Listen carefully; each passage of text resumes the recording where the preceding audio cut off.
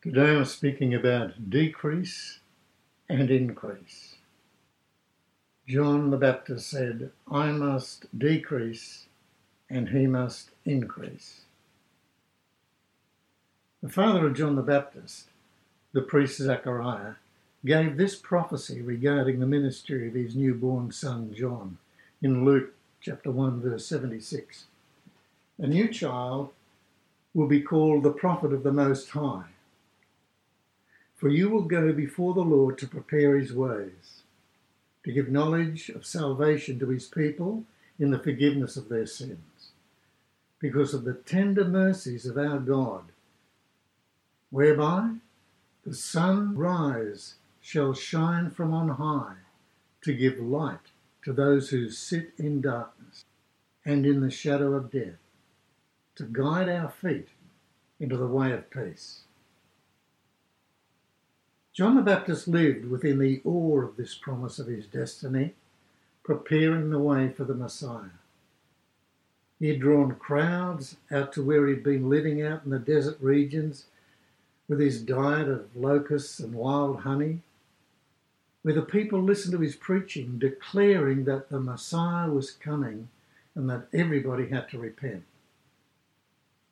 Then, at the appointed time, the Holy Spirit prompted him to make his way to Jerusalem to preach about the kingdom of heaven and repentance of sins. And he and his disciples began baptizing people in the Jordan River. Then on a certain day, the Pharisees began questioning John about who he was, because there were rumours abounding that he was the Christ or perhaps Elijah. All John would say was he was the one who was like a voice crying in the wilderness, "Make straight the way of the Lord." And the next day, John saw Jesus coming toward him and said, "Behold, the Lamb of God who takes away the sins of the world. This is he of whom I said, after me comes a man who ranks before me, because he was before me." That's in John 1:29. And a verse or so later, John goes on to say, "I saw the Spirit descend from heaven like a dove, and it remained on him. I myself did not know him, but he who sent me to baptize with water said to me, 'He on whom you see the Spirit descend and remain, this is he who baptizes with the Holy Spirit.' And I have seen and have borne witness that this is the Son of God." And then the time came in John's ministry where he knew he had to decrease and make way for Jesus to increase. When John baptized Jesus in the Jordan River and the Holy Spirit descended like a dove upon him, an entirely new ministry of the Spirit started on the earth, as Jesus went out into the wilderness in the power of the Spirit to be tested by the devil. In the plan of God to bring in the new wine of the Spirit, the old had to pass away. So John had to pass away, literally. John was arrested and taken into the custody of Herod at the time that Jesus went out in the Spirit into the wilderness. Then when Jesus began to move out into his anointed ministry, straight after that, John started to become uncertain about many things as he languished in prison.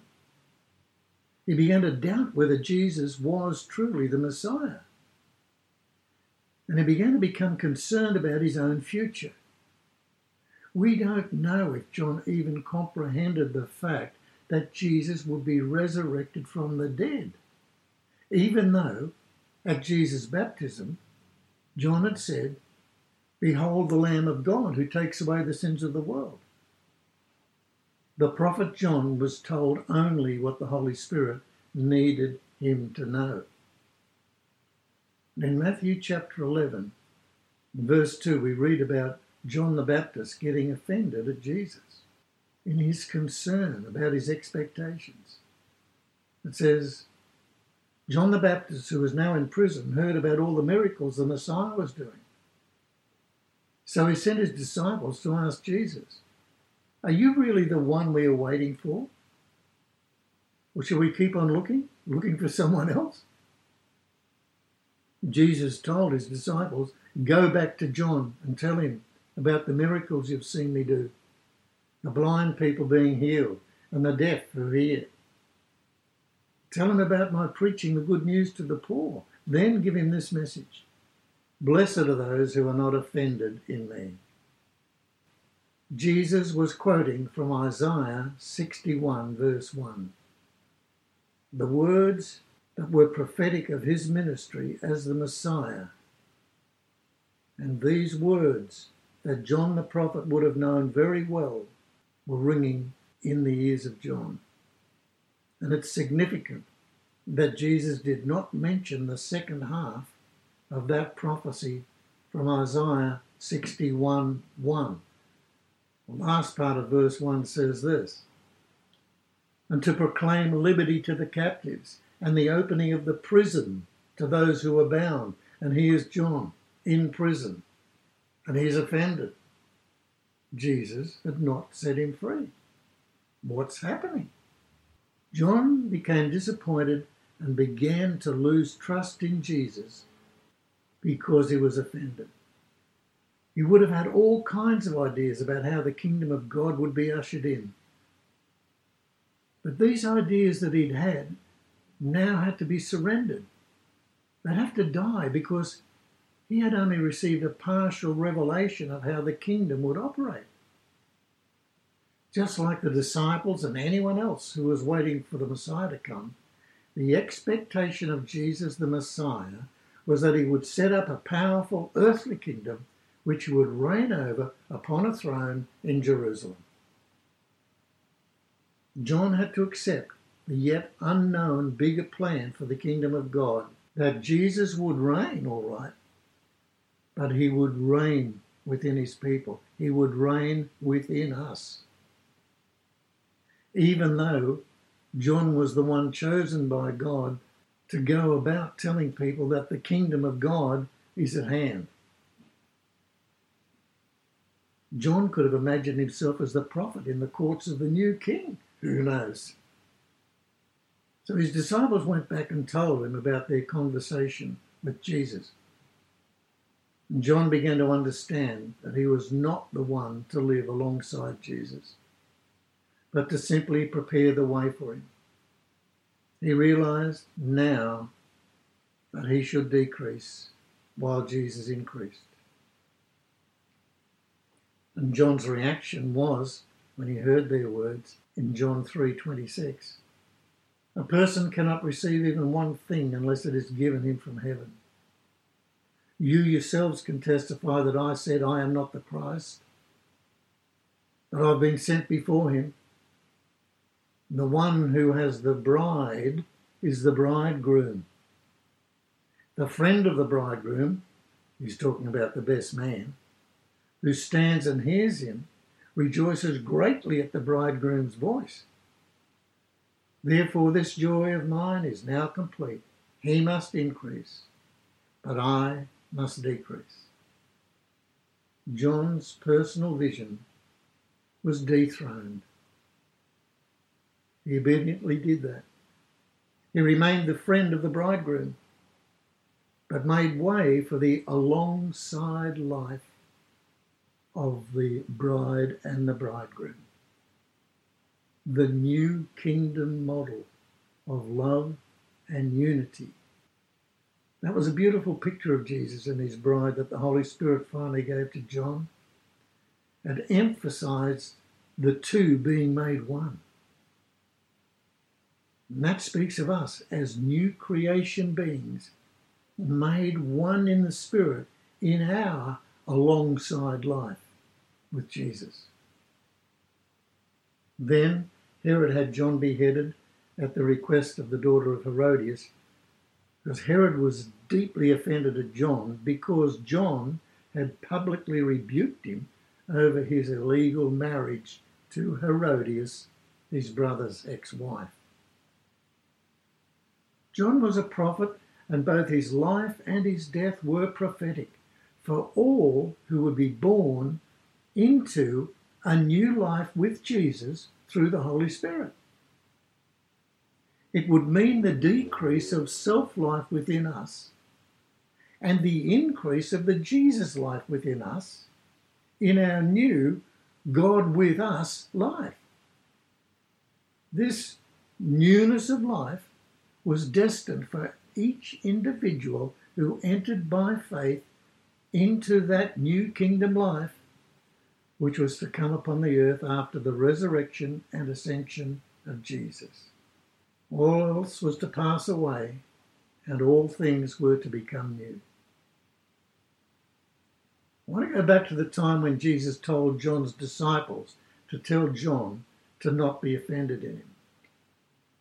When John's disciples had gone, after Jesus gave them the message, Jesus began talking about John to the crowds. And we've said in Matthew chapter 11, and Jesus said, "When you went out into the barren wilderness to see John, what did you expect him to be like?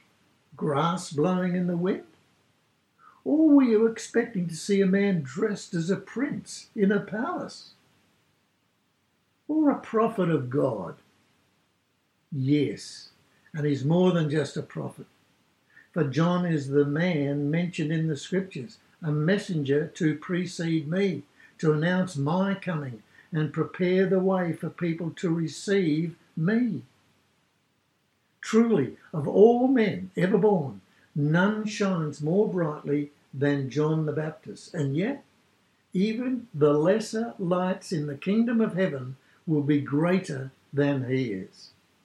After his praise of the powerful prophetic ministry of John, Jesus made the further astounding remark of the greater spiritual stature of every New Testament believer who enters by faith the kingdom within life. That life was to be greater than the spiritual stature of John, for whom that kingdom life was not available at that time. For while John had the most powerful anointing of any man in the earth beside Jesus, he was not joined in one spirit to Jesus, as would be those who would receive the Holy Spirit after Pentecost, and that includes us. John had come to realise that as far as he and Jesus were concerned, he was just the best man, and that it is between the bridegroom, that's Jesus, and his bride, who are all those who live with him in oneness of spirit, that's us. We now, as his bride, allow the Holy Spirit to take us on an alongside journey with him and at one with him in all that he does in our lives. Our life is now one of total trust in the one that walks alongside us.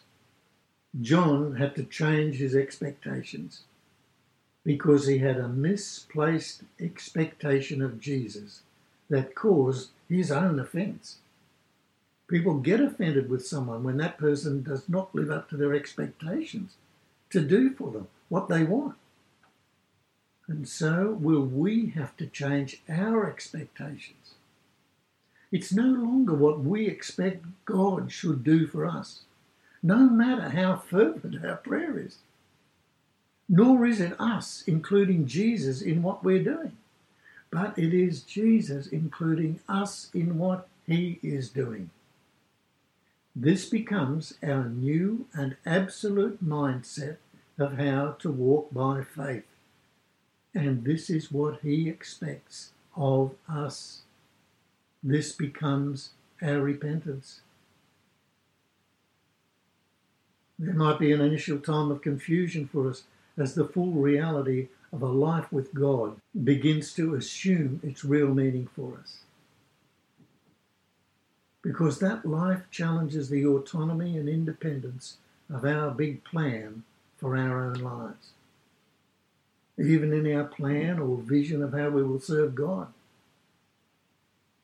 we must surrender the old us and allow our ideas of the future to die in the same way that John had to decrease and even die to his plan for his future.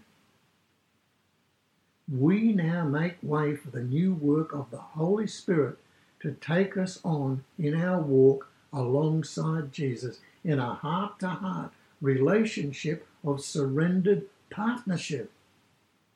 Jesus sent the Holy Spirit as a comforter, and the word comforter is parakletos, which means one who comes alongside. This alongside walk is the operation of the love of God that we yield to. It is now an alongside life, and certain things in us must decrease so that the expression of Jesus in us can increase. God is not playing hard to get in this relational encounter. We are.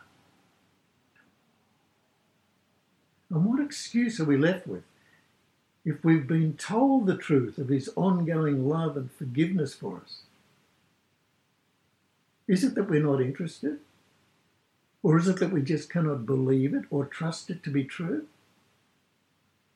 The biggest error is in our being too busy and concerned about our own plans and opinions instead of becoming still and drawing near. And of course, some people believe they're just not worthy of it. They don't believe in his ongoing love and forgiveness.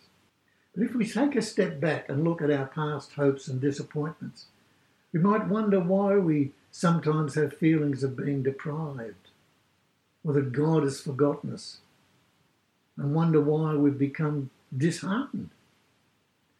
We've all had expectations that have not come to pass. And these may have been sincere intentions that were meant for good, but they were simply misplaced. God honours our efforts to achieve these things which we believe to be right for us, just as he paid honour and tribute to his cousin John the Baptist.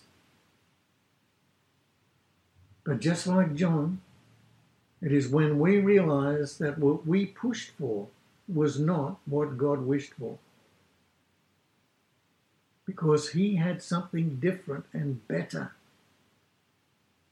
It is then that we realise that that's God, resisted our efforts and outcomes just as we unwittingly resisted his grace to bring us alongside of his blessed will for us.